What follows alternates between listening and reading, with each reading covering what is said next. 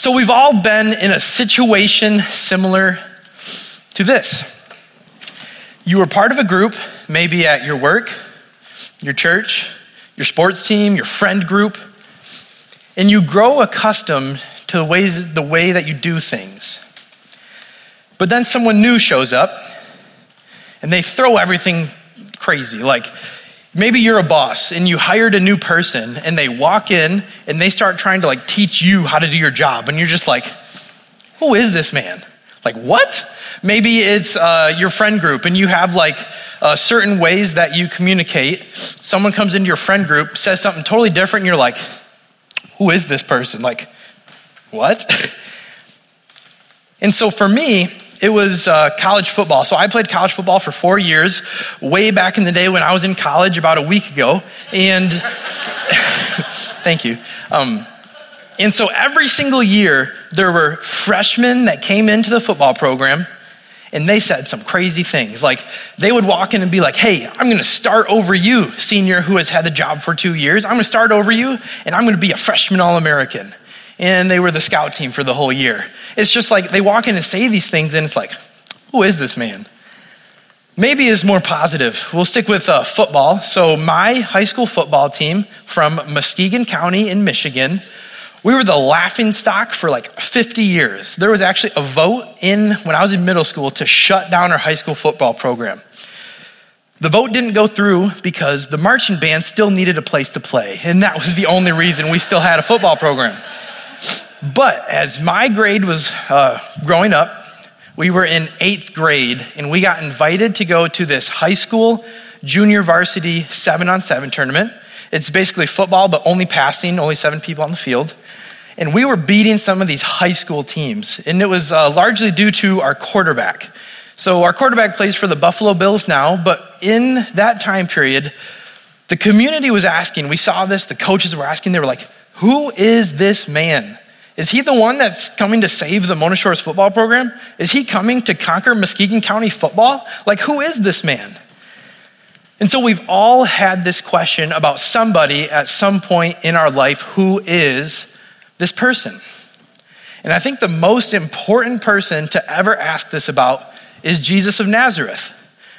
Whether you're a Christian, not a Christian, whether you hate Christians or you're so-so, maybe you're checking it out. It's not really a Christian thing, it's just a thing to ask the question, who is Jesus? Because he was a man. I'm going to read a quote from Bart Ehrman. He's an atheist agnostic. And so I know those two words mean something different. So he's an atheist, meaning he does not believe that there is a God. But number 2, even if there is, he's not knowable. You can't know a higher power. And so this is what he says. He's a distinguished professor. He's department chair at University of North Carolina. And this is what he says. I think the evidence is just so overwhelming that Jesus existed that it's silly to talk about him not existing. I don't know anyone who is a responsible historian, who is actually trained in the historical method, or anybody who is a biblical scholar who does this for a living, who gives any credence at all to any of this. I would probably say it nicer to you than him. He's kind of making us feel silly. He literally said it. But the point is, Jesus of Nazareth was a person, a human being who walked this planet. And so the question is not if Jesus was, the question is who Jesus was. Every person has to come to the conclusion of who they say that Jesus is. This could be helpful. If maybe you've walked away from the Christian faith because of you thought it was just some guy in the sky, it's just some random guy God out there. Or maybe you believed in the God of coincidences. So oh, that was a big coincidence in my life that helped me out. God must be real. He must be for me.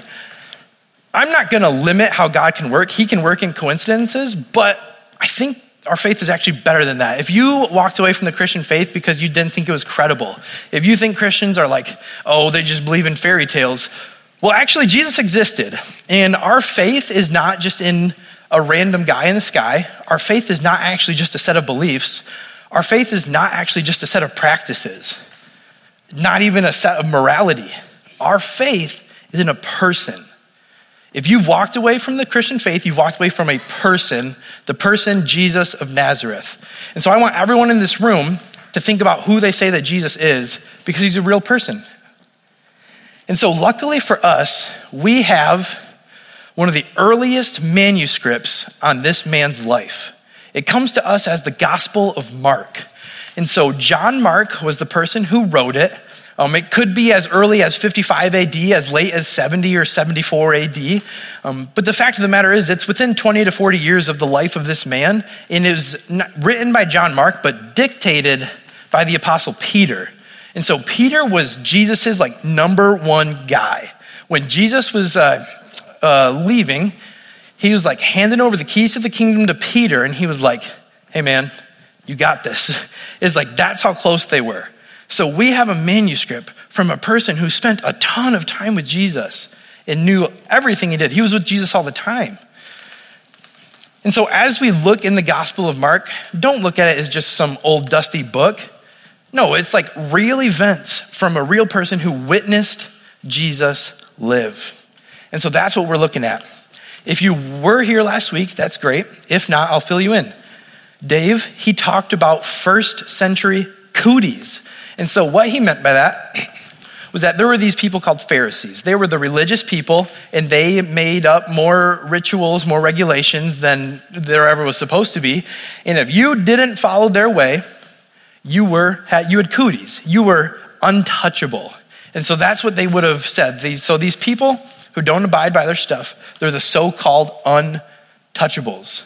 And so Jesus went at those dudes. He was not about the religious dudes. He was more about the down and outcast. And so last week we looked at Jesus with the Pharisees, and now this week we have a couple events from the life of Jesus where he was encountering the so-called untouchables of the society. So let's check it out. It comes from Mark chapter 7, verses 24 through 37. Then Jesus left Galilee and went north to the region of Tyre. He didn't want anyone to know which house he was staying in, but he couldn't keep it a secret. You see, at this point, Jesus had developed a following. He was doing things that people wanted to follow and be interested in and find out what it was. So they were following him, and he wanted to take a break. He wanted to just get away, him and his disciples, to just chill out. I mean, if you think about it, he just fed 5,000 people with very little food. If you're a mom and you've ever had all your kids' friends over, it's tough to feed them. And so Jesus was tired out from that. He had just walked on water. I've never done it, but I'm assuming it's a good calf workout. So he'd probably be pretty tired out from that. And then he just went toe to toe with the religious leaders of his day. He's tired. He's trying to get away. So he went way up north. So his home base was more in Galilee, and he went way up north to Tyre, and this would have been outside of the normal Jewish home base. So he was bringing his Jewish disciples, and then he was with the Gentiles. And so if you don't know what the word Gentiles means, that's anyone that's not Jewish. And so this is where he was, his Jewish disciples in a Gentile region. And while he was trying to keep it a secret, right away, a woman who had heard about him came and fell at his feet. Her little girl was possessed by an evil spirit.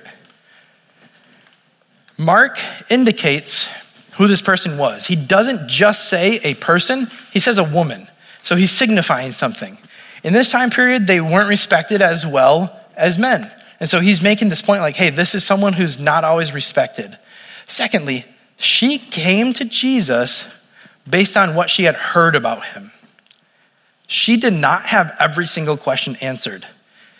She did not know exactly what Jesus' political views were on every single issue. She came. She didn't know if she could keep that side habit that she had.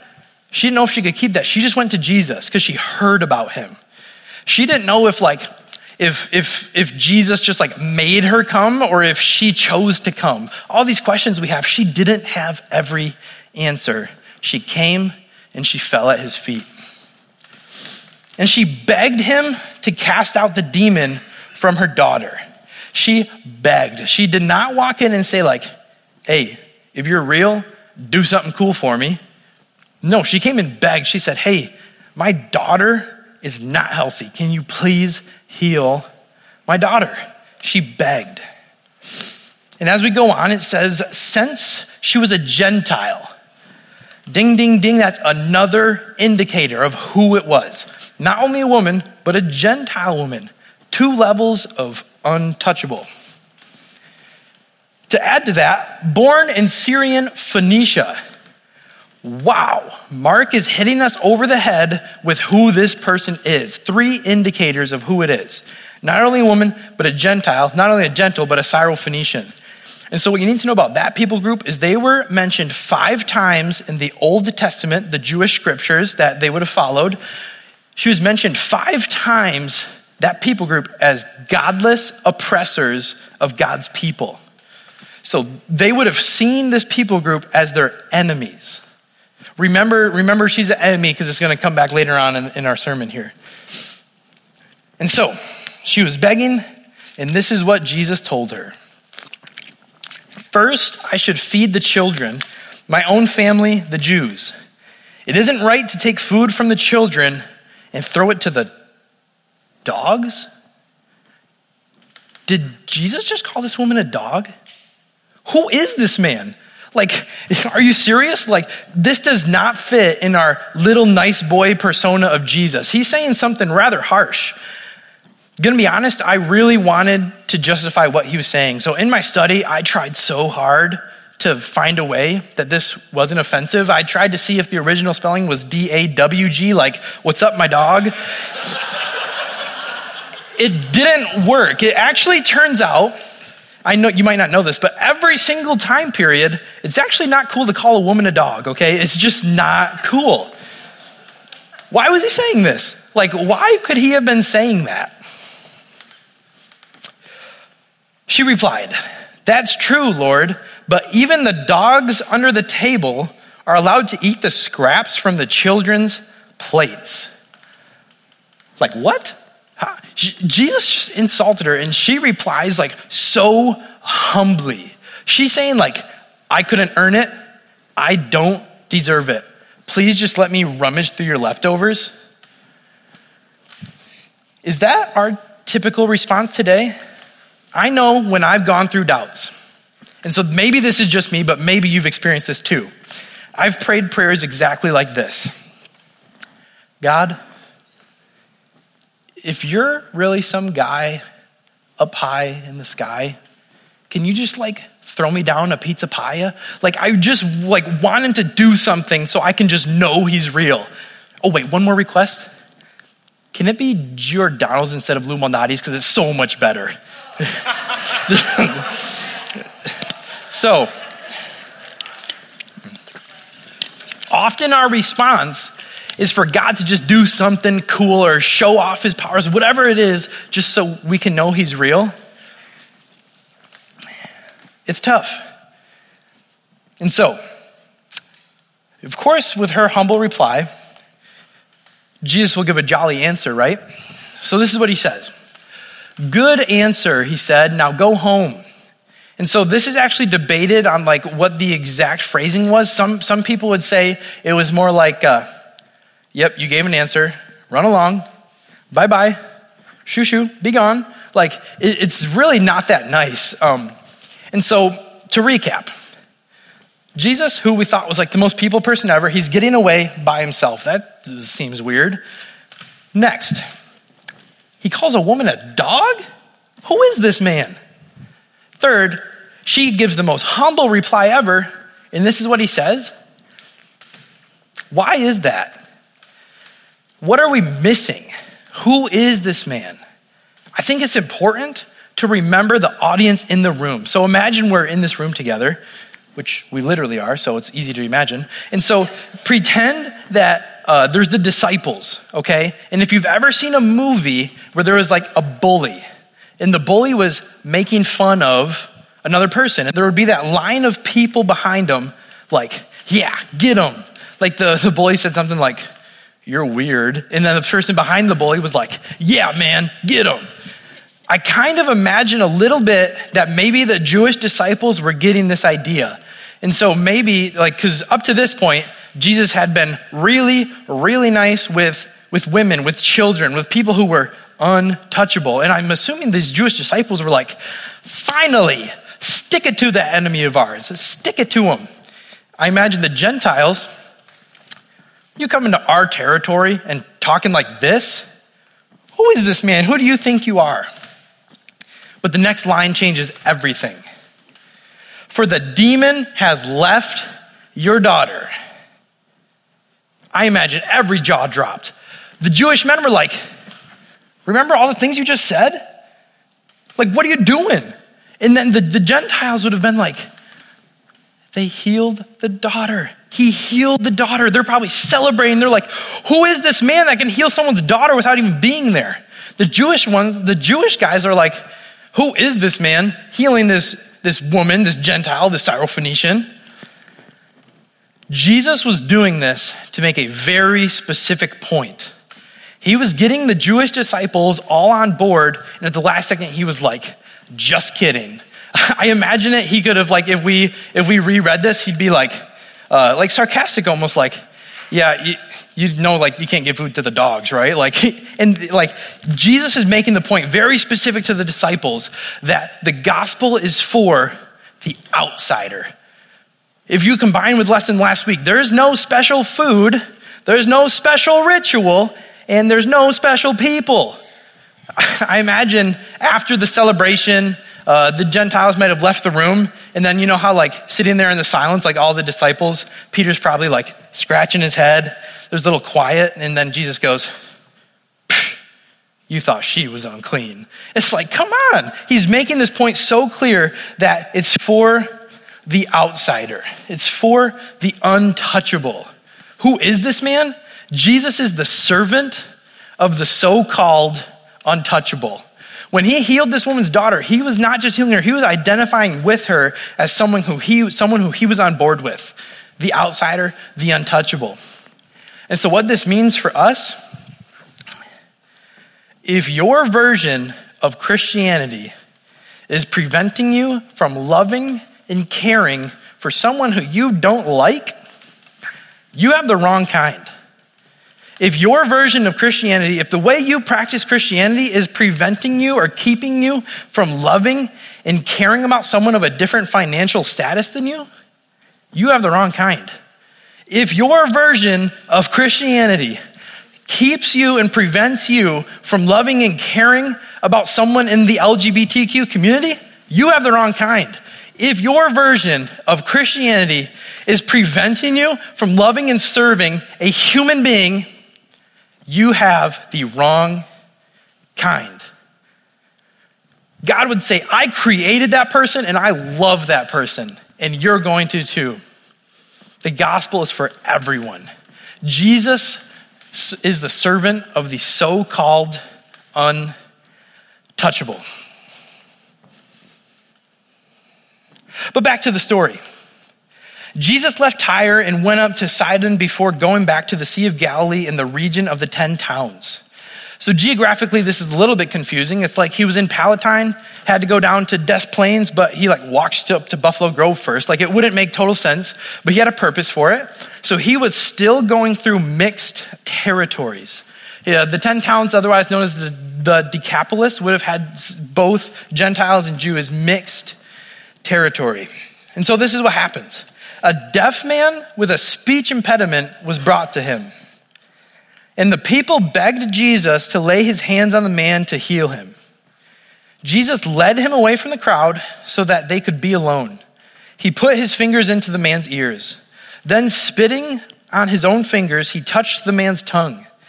Looking up to heaven, he sighed and said, Ephphatha, which means be opened.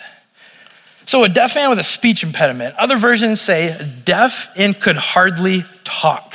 That would have been the verbiage there. And so why did he bring the guy to be alone? If he's the supposed savior, wouldn't he do this in front of people to be like, hey, look what I can do? I think maybe this man, when he was a boy, maybe he was made a spectacle out of. Maybe people made fun of him. People were like, oh yeah, you can't come to school with us. You're deaf and can't talk. He knew who he was with. And so Jesus has revealed himself to the whole world, but I think he wants to reveal himself to you. I think he wants to reveal himself to you in a specific way that you can understand.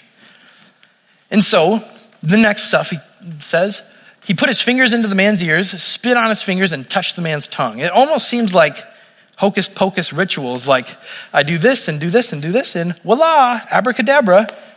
Did he need to do that? No, he just healed a woman's daughter without even being there.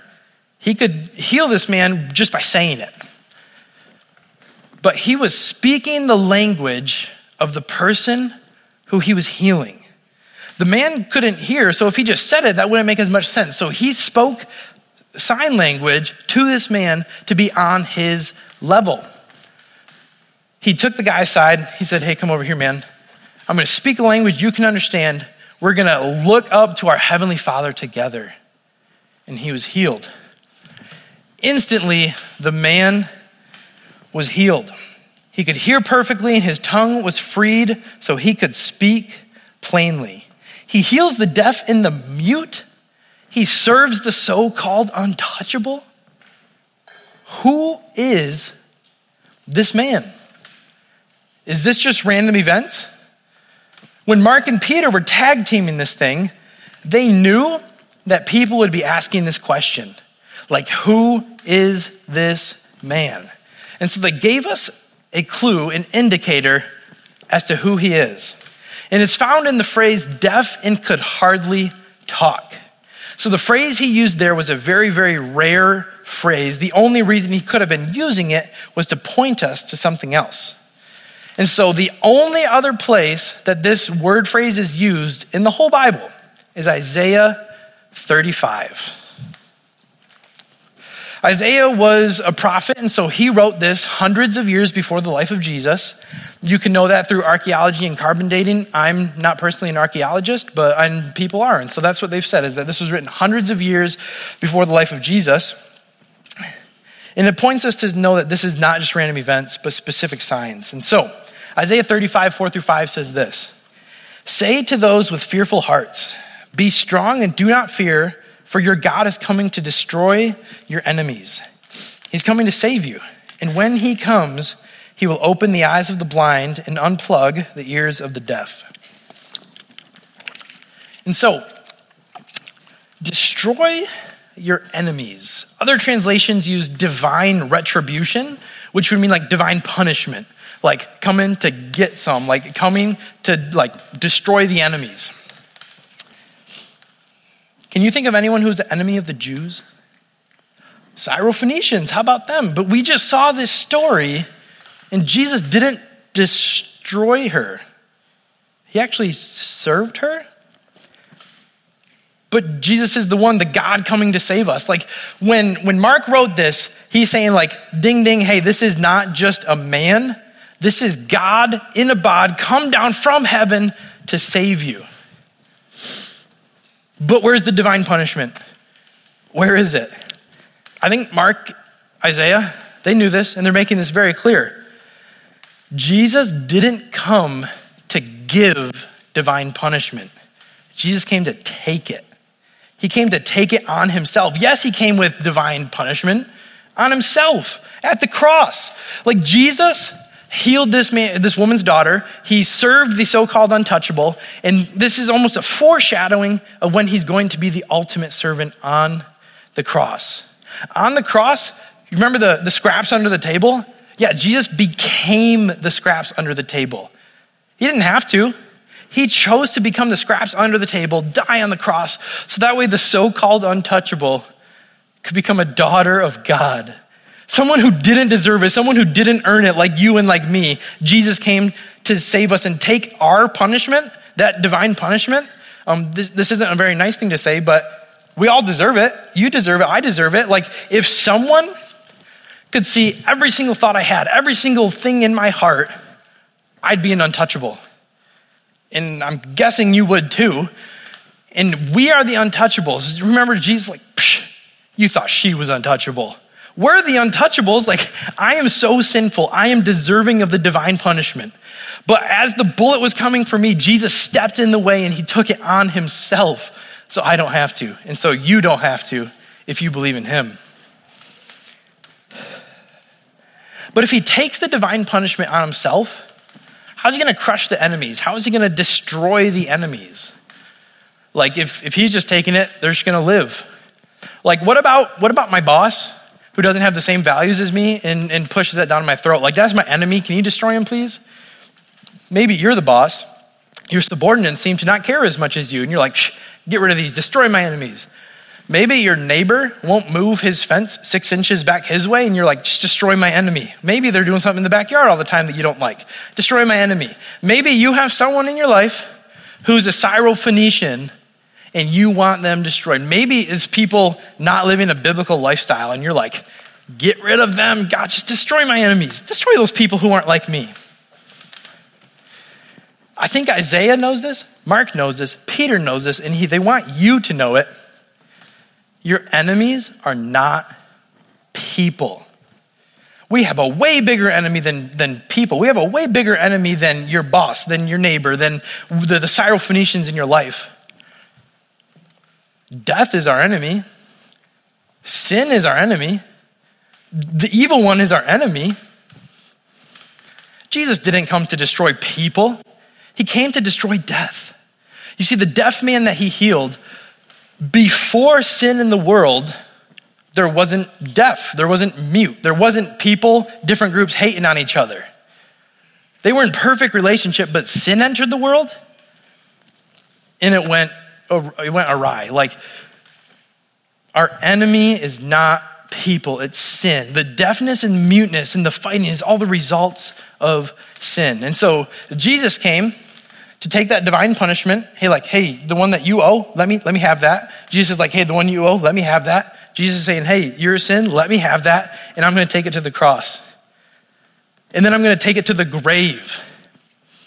Luckily for us, the grave was not the end. After 3 days, he rose again and he left your sin there. He left your death there. He came to heal the deaf and the mute, but he really came to conquer something. In order for someone to be a king, you have to conquer something. Jesus came to conquer death. Jesus is the ultimate king over sin and death.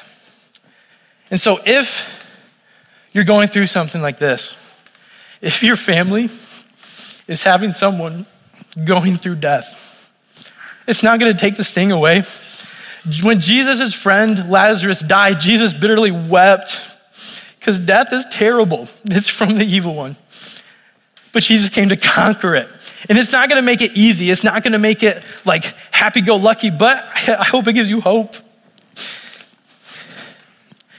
Death is our enemy and Jesus conquered it. And I want you to believe in him so you can conquer it too.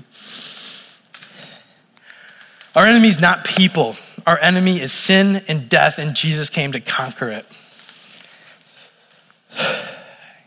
He served the so-called untouchable. He defeated death. Who is this man? He's the ultimate servant king. Are you going to serve him? The servant king, he said, whatever you've done for the least of these, you've done for me. And there are people in your life who are the least of these so-called untouchables that your perception of them is like, oh, will you serve those people? Jesus did. Imagine how different our area would look like if it was flooded with people who were serving the servant king. Imagine how different our church would look. Imagine how different our community and our neighborhoods would look if every single person was serving the servant king. Guys, there are people in your life who don't know Jesus, and I want them to. There's people in your life who are lonely and who need a friend.